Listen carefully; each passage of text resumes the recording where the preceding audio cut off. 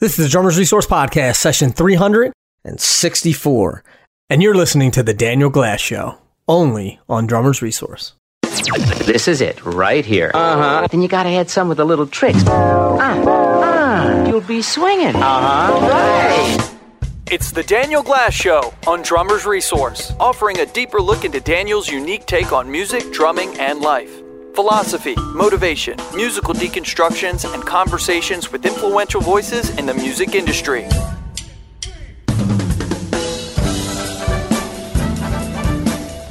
Hey everybody, Daniel Glass here. Want to welcome you back to another episode of the Daniel Glass Show, only on Drummers Resource. And just want to say happy February to you all. Maybe things are warming up a little here in the Big Apple. I'm not sure.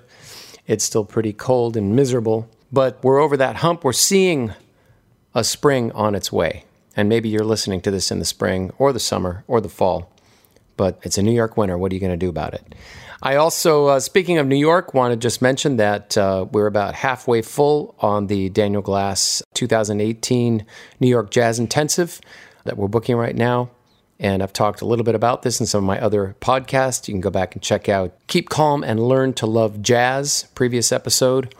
And if you're interested in that, go to danielglass.com to the clinics/intensives page, and all the information is there. There's a cool promo video, features a lot of cool student testimonials from last year, along with a variety of other cool stuff, information, full itinerary, the whole 9 yards.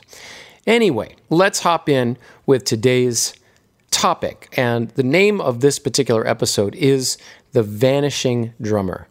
And what do I mean by the vanishing drummer? Well, a lot of people these days express a lot of concern about the fate of drummers, drumming, and the drum industry in general. A lot of the complaints I hear is that, music is made with digital technology. A lot of musicians don't use a real drummer. Everything is programmed. Everything is Pro Tools'd to death. And how are we going to fit into this world as drummers? And that's certainly a valid question, valid concerns. As a result of this new way of making music, of course, there are fewer live gigs for drummers, fewer places where live bands even play. EDM is popular now, so when people go to dance clubs, they're really not even hearing live music. They're hearing music out of a box for the most part. Mostly all of today's pop music, dance music, rap and hip-hop music doesn't even involve drummers. So what will happen to the drummer? Is the drummer disappearing as an art form? And, while I can't give you a definitive answer to those questions or those concerns, because believe me, I have them myself, what I can do is share with you some groovy little historical tales. And I think, one of the things about studying history and evolution of music and drumming as I do, what I find is that in some ways it's comforting because you see things move in cycles. And what today may look like the end of the world, well, guess what? This situation has been faced before. And guess what? We survived. The nation survived, the world survived, and, drummers survived. So I want to sort of go back and take this all the way back to the 1920s and move forward. And we could see how some of these cycles of, you could say, boom and bust for drummers have already happened, have been around. And some of these are very, very interesting stories. So let's go back to the 1920s and listen or think about what was happening at that time. What was happening at that time, of course, the Jazz Age. The 1920s was known as the Roaring Twenties or the Jazz Age, and that was because of Prohibition, which was instituted in 1919, and the world coming out of World War I, which was a hellish, hellish war, which happened in 1914 to 1918.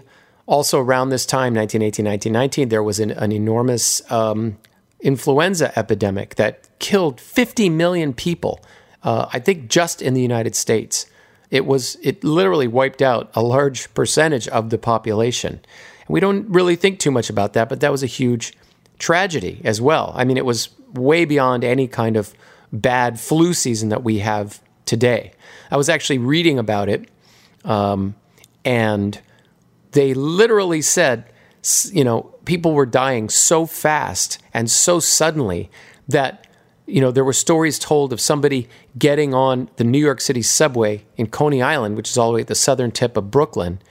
And by the time they got up to Harlem, they were dead on the train.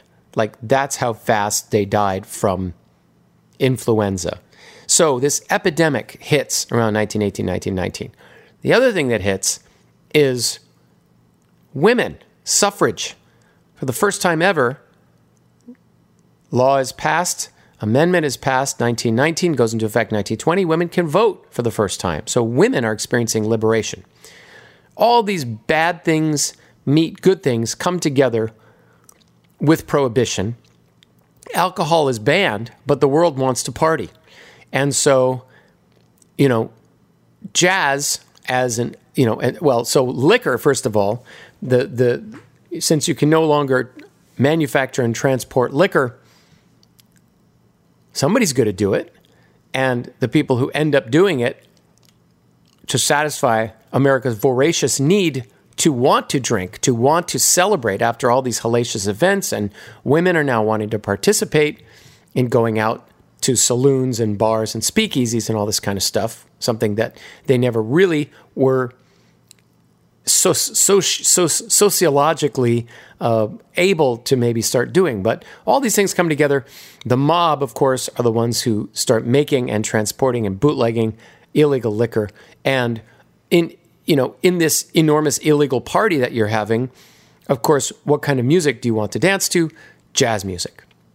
Because it's illegal music, it's African American in orientation and origin for the most part, and all of it is exciting, new, different, breaking barriers, etc. A lot of people say that the 1920s in many ways were like the 1960s in terms of people trashing, breaking through societal norms, freeing themselves, and exploring life in new ways. So what does this have to do with drumming? Well, it was a good time for drums and drumming because jazz was really the first style to actively employ a drum set. And of course, times are evolving, and many drum companies are now taking advantage of this, and the drum industry grows, and many, many more people are becoming drummers. And now, instead of having to find a bass drum here and a snare drum there and a cymbal there and make your own kind of ramshackle hardware, companies are putting out entire kits. And of course, this has been going on for a little while, but it's with the jazz age happening, it's poised to take over. So drumming is doing good. It's growing. And this is all wonderful until we get to the end of the 20s. And several things happen at the end of the 20s that lead to a big crash, not only for the world, but for drummers. The first of these is the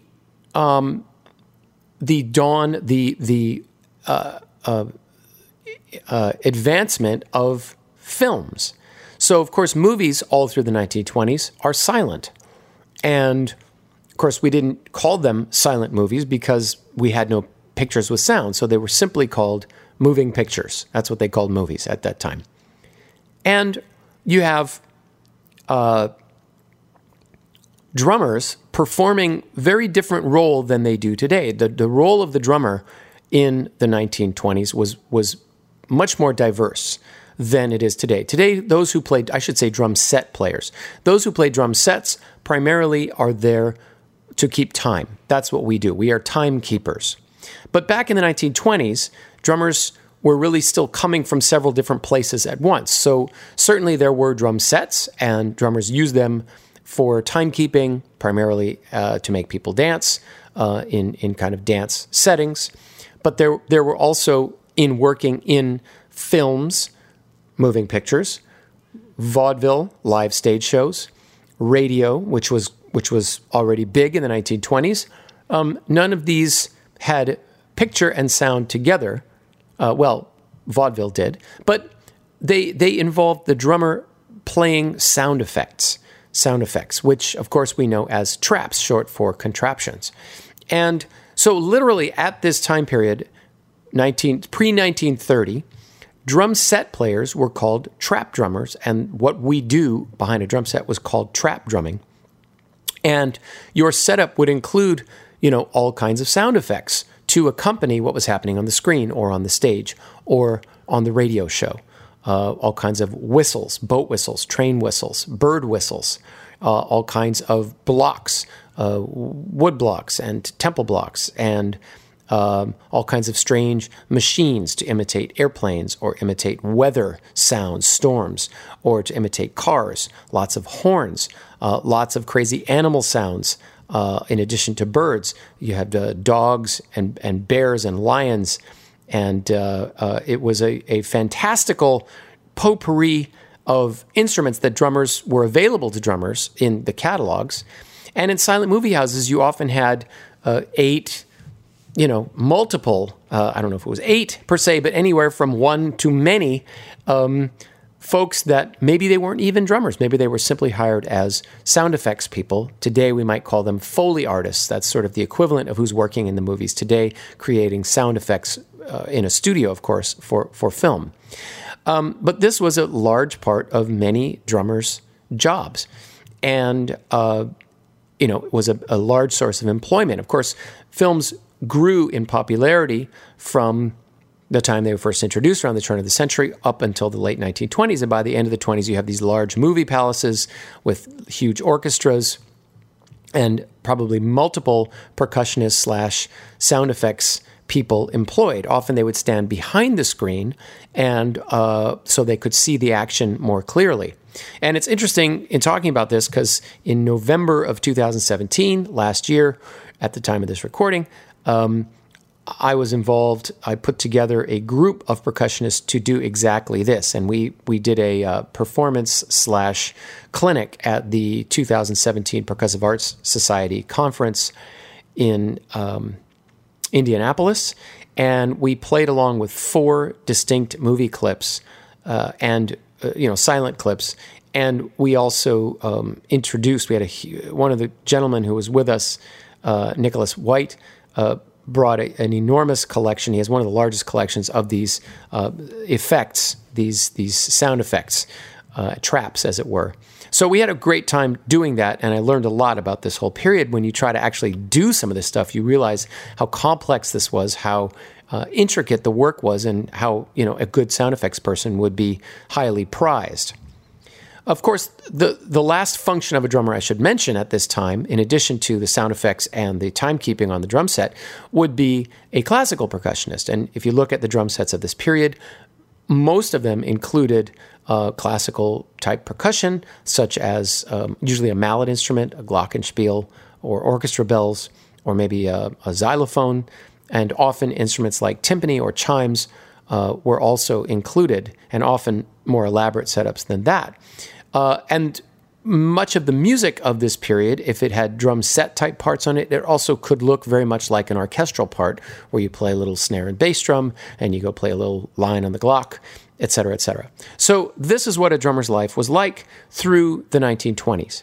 With the introduction of first the Vitaphone shorts in 1926, and then actual full-length movies in 1927, all of that changed rapidly. And I'd like to read to you right now, I'm going to read a couple of paragraphs that are just really terrific from the book The Making of a Drum Company, which is the autobiography of William F. Ludwig II. And William F. Ludwig II was the son of William F. Ludwig, who with his brother Theobald started the Ludwig and Ludwig Drum Company back in the early years of the 20th century. And by the time we get to the late 20s, they have turned themselves into one of the most successful drum companies in the world. But what you learn is that what happened in the late 1920s, sound pictures, and the head of the paragraph is sound pictures kill off vaudeville. So William F. Ludwig II, Jr., was a boy at this time, starting to be involved in the company, work with his father, and so here's what he writes: on October 27th, 1927, a monumental earth-shaking event occurred, which changed the lives and habits of millions of people around the world. The first talking pictures. Immediately, the picture show houses rushed to equip themselves with the electric magic to produce talking films in their theaters and eliminate live musicians from the pit. From coast to coast, in the next 12 months, 18,000 drummers were thrown out of work. In a year and a half, 18,000 drummers were thrown out of work. The effect on the drum company, meaning their family company, Ludwig & Ludwig, was devastating.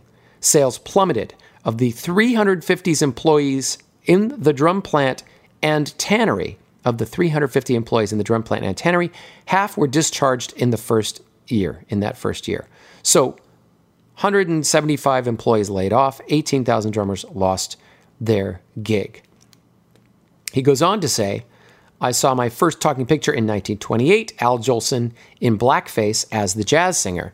Now, he talks about here how revolutionary this was, where they were hearing the music coming out of the screen and seeing the words coming out of people's mouths, and how shocking that was, and what a revelation that was. And if you can only imagine never having seen these things put together before on a screen.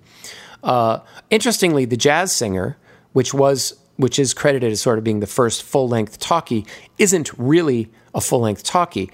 It is a silent movie until you get to the various musical numbers that Al Jolson, who was probably the most popular singer in America at that time, when you get to his singing numbers, all of a sudden it becomes a talkie.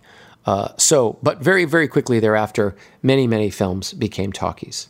So he says, the first thing he noticed was how blown away the audience was. But then he says, the second thing I noticed was that the pit was empty. No lights from the music stands, no musicians, no conductor. And yet there was music. Where it came from, we didn't know. Came from the movie.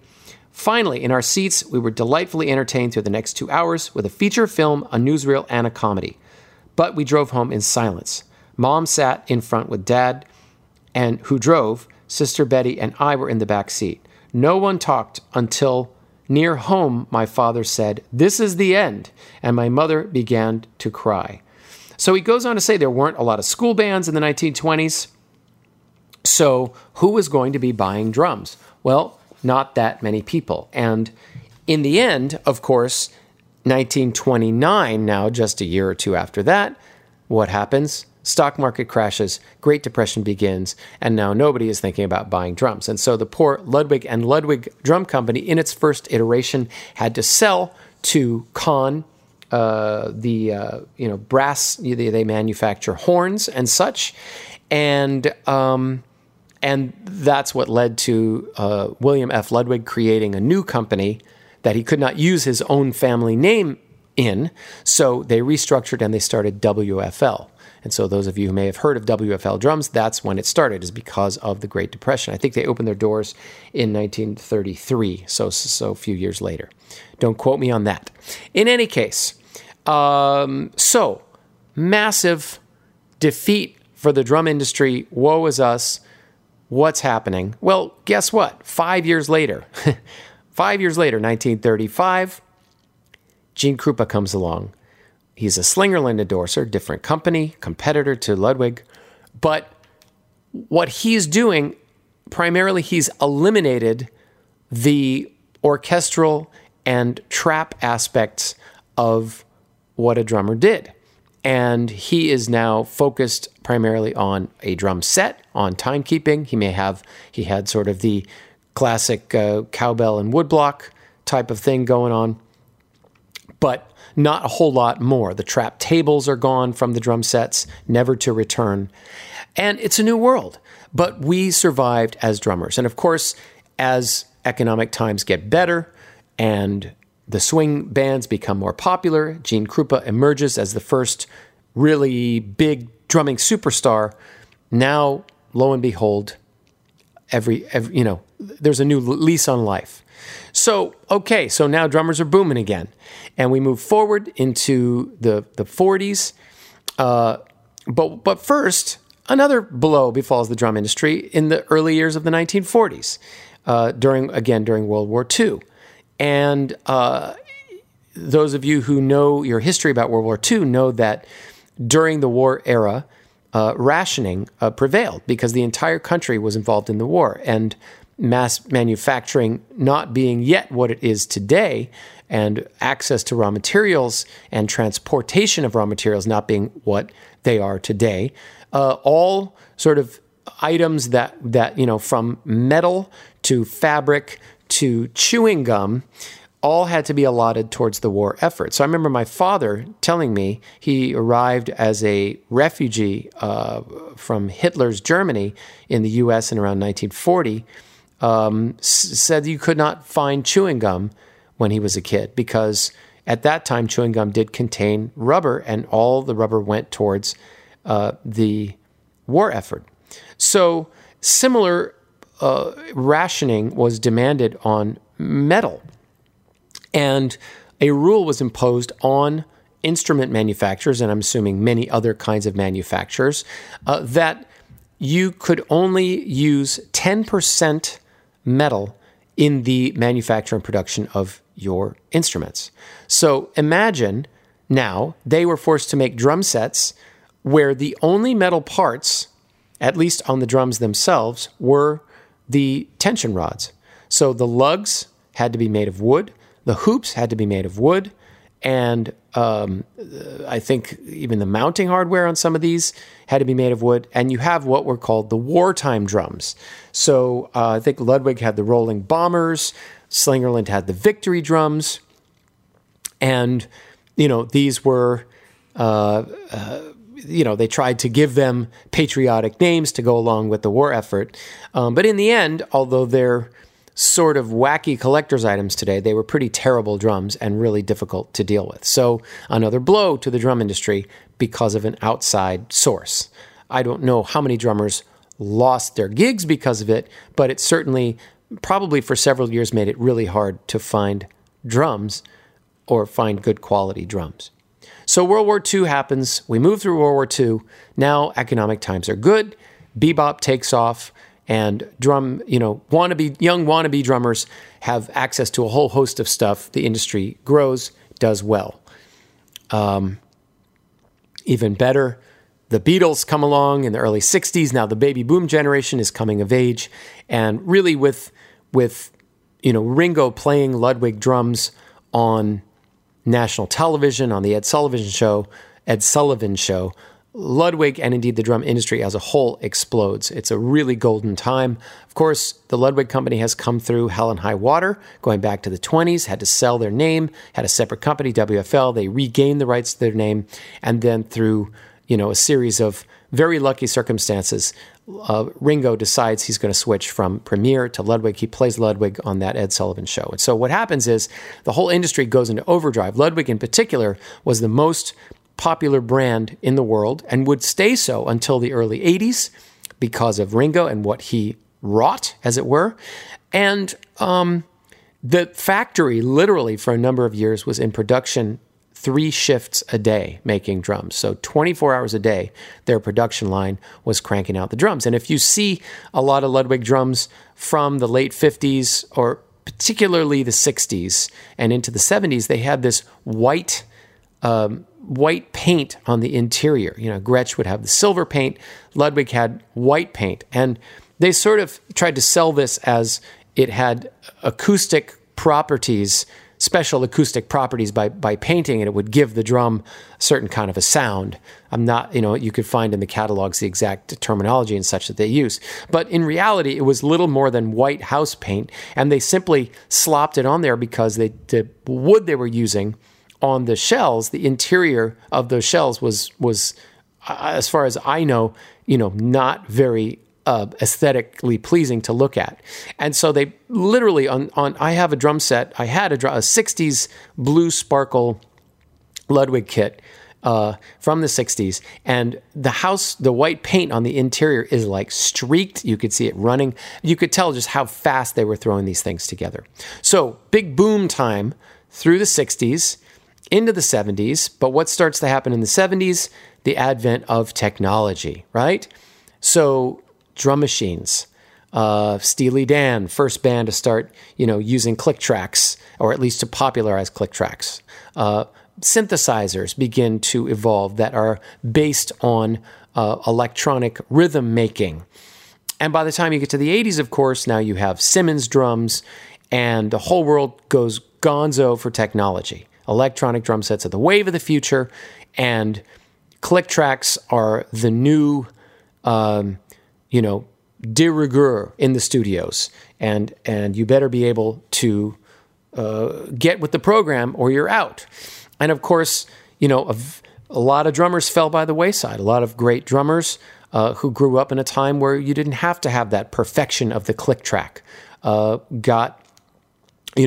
had to make very, very radical changes. So I remember reading some interviews with Jim Keltner in drum magazines talking about now everybody had to have Simmons pads in the studio, and they would spend all day with these very primitive, or sin drums that would go do, do, do, right? So this is in probably the late 70s, and everybody's trying to get these things to work, and nobody could, and getting them to interface with the soundboard and getting the right amount of signal. But hey, that was the cool sound, so you had to have that. And then you had to be able to play with a click track. And I sort of straddled that era as a drummer. When I came up, nobody used click at all. And by the time I was in my late teens and early 20s, moving to LA, starting to get into the music industry, I realized, man, this is really hard, and I'm not prepared to do this.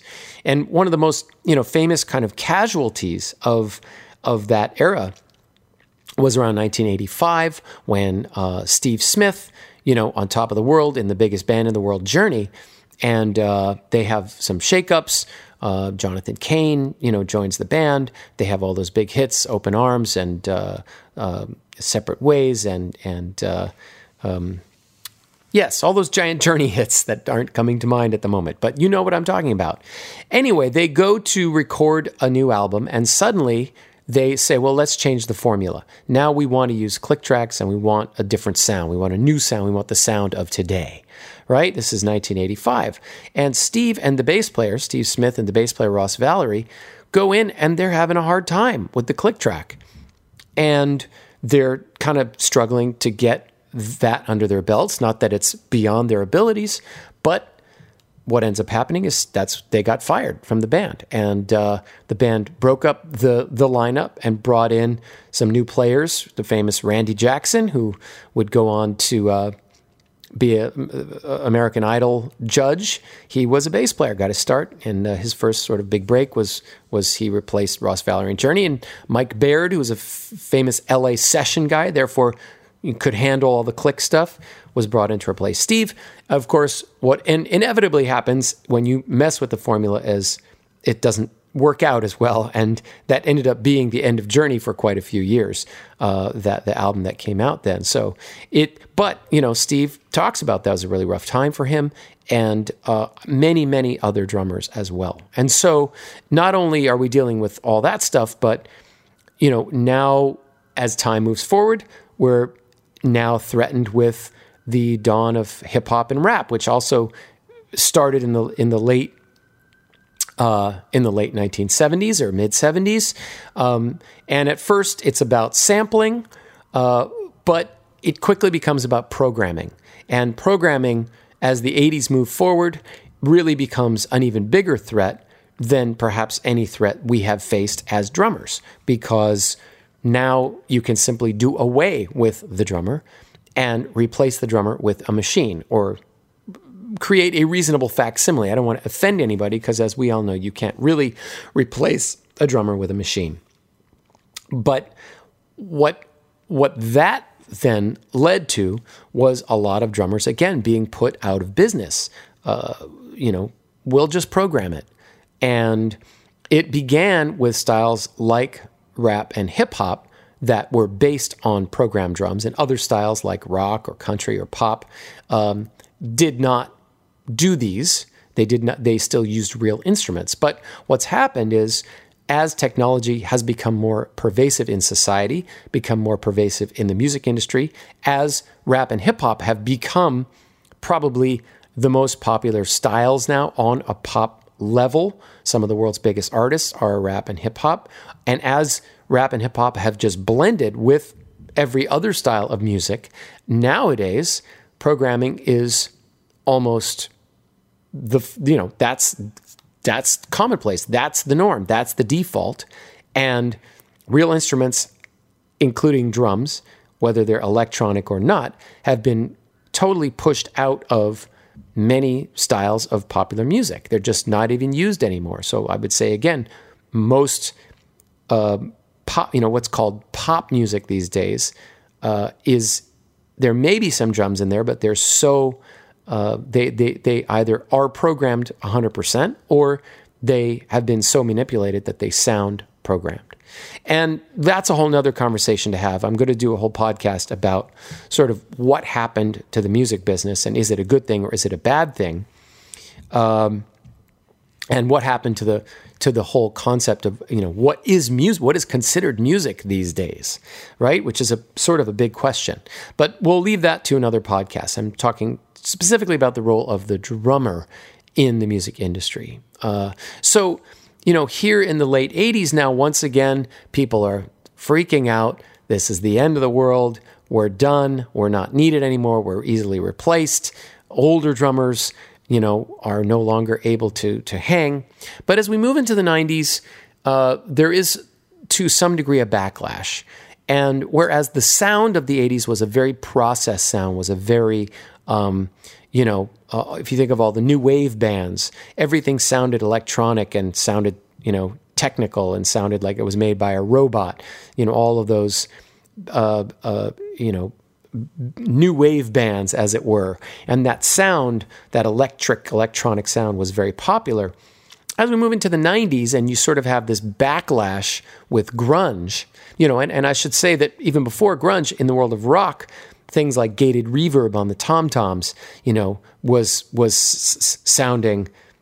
adding to it. And there was this sort of new kind of sense of perfection that was demanded, because now everything had to be click perfect. And so, if you've been in the studio, sometimes it feels like the fact that you play perfectly with a click is really the most important thing, not that you sound like a human being, which we still ideally would like to do. But drummers were trying to figure out how to do both. And that always is a complex question when you're working with a click track. How do you make it sound like there is no click track there? So in these early years, it was much more difficult. Today, younger people grow up with clicks. It's like second nature to them. It's like they have they've grown gills so they can breathe underwater, whereas us older folks, we're not, don't have that skill set.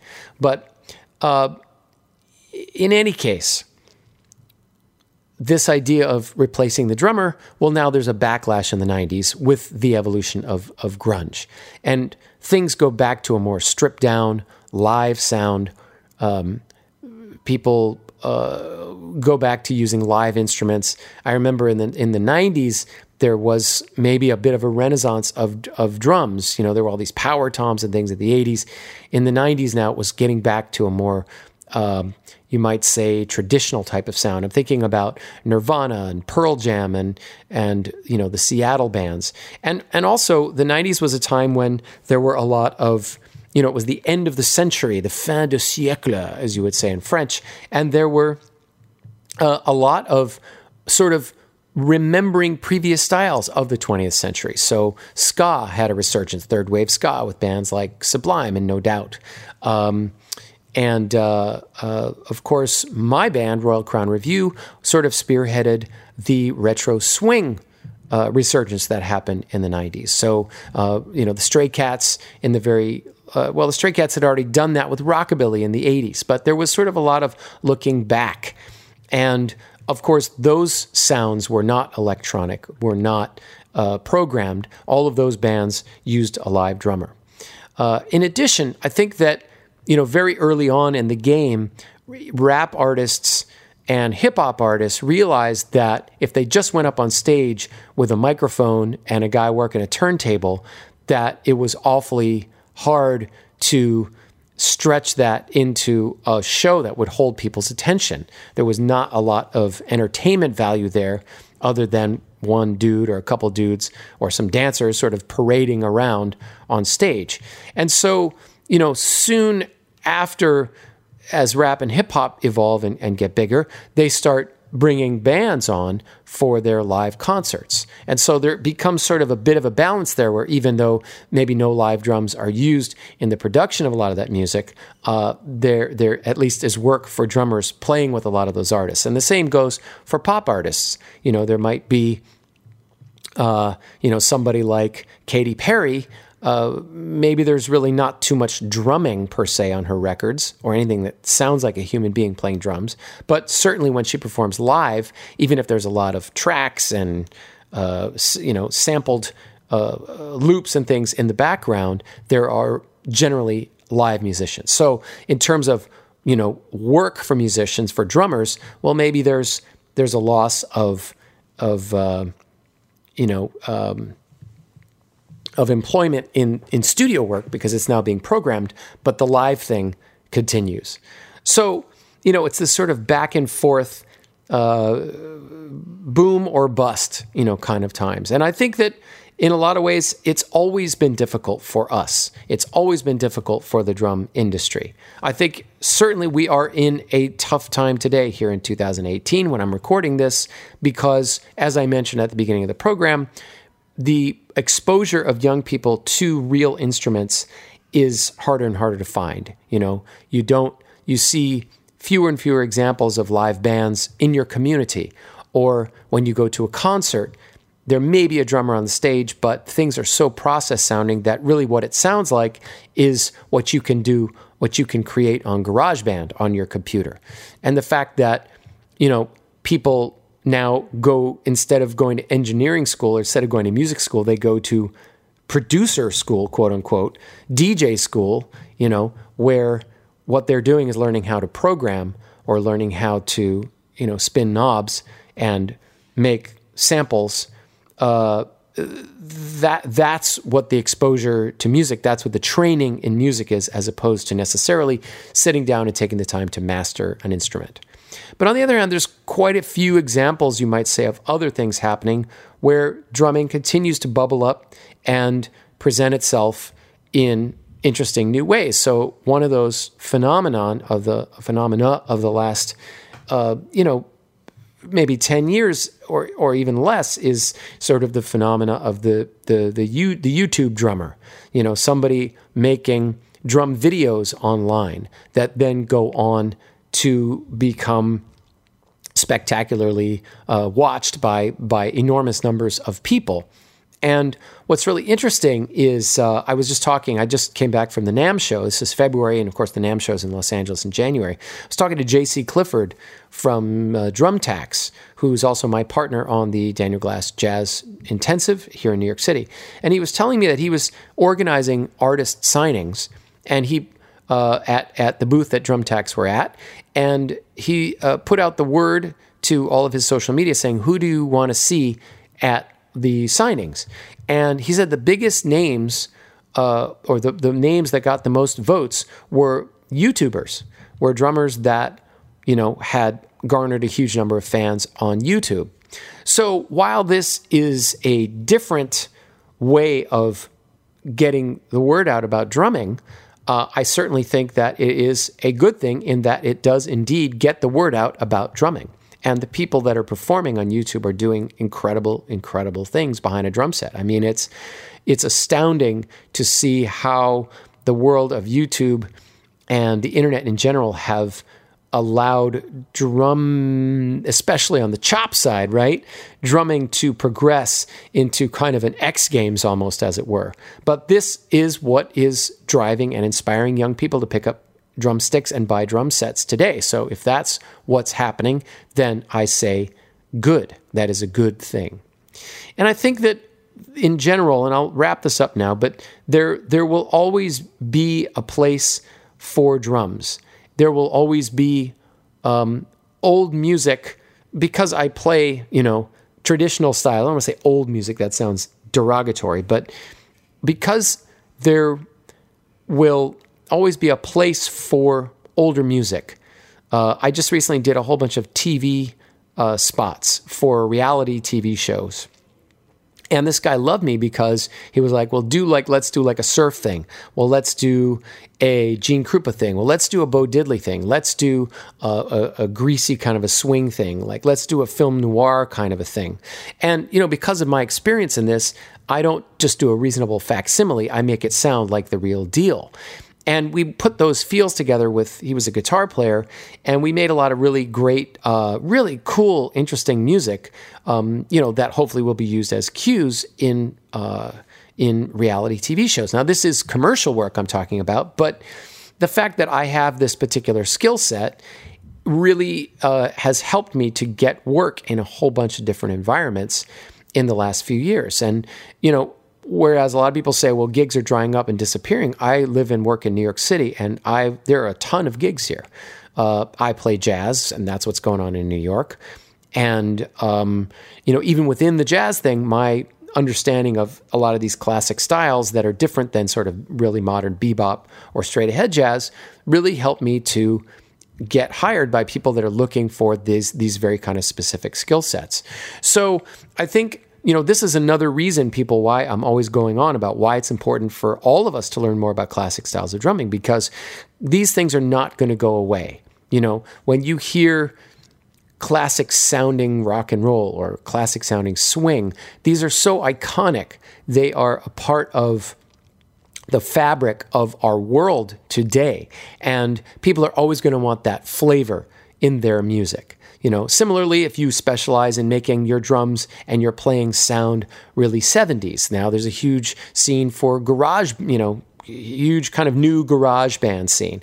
There's new bluegrass scenes. There's all these amazing scenes of music out there that are eager to have drummers and drums on board.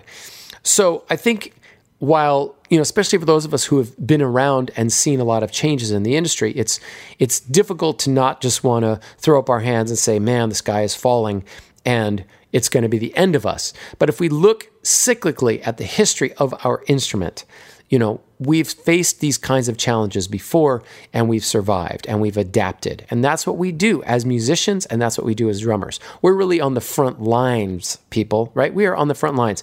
We're the ones to be cut first. We're the ones, we're the luxury item, as it were. And so, I again say that it is incumbent upon us to be flexible. I wish I could have a conversation with some of these coal miners in West Virginia who, are crying, and rightfully so, about their industry disappearing and about how they feel deserted and where is someone to take care of them and all these kinds of things. But you have to look forward to a time when we are not going to use coal anymore. The writing is on the wall. So what are you going to do? Sit there and try to make the world, the entire world, change or not change so that you can have your job? Or are you going to roll with it and figure out some way to continue to move forward? You're going to retrain yourself, or you're going to come up with some new idea. And I think musicians, and I'd say drummers in particular, have been incredibly inventive and adaptive over the years, over the last century plus, as the industry changes and our job description changes and what is expected of us, what is demanded of us changes, we have stepped up and we have adapted. So even, you old fogies like me out there, 50 plus, this is, we always have opportunities. There are things maybe limited, but there are always opportunities. And so I encourage you to, try to continue to figure out a way to make what you do fit into what is happening. And again, I've talked about this before. If it's not happening out there and nobody's calling you, then you got to make it happen for yourself. And I'm going to do another podcast about entrepreneurial issues for drummers, because that's something I talk with a lot with my students and people that hire me for consultations. And I think there's some good information we could share about that. So I'm going to put it down for today. I really appreciate, as always, you listening, and your feedback is entirely appreciated.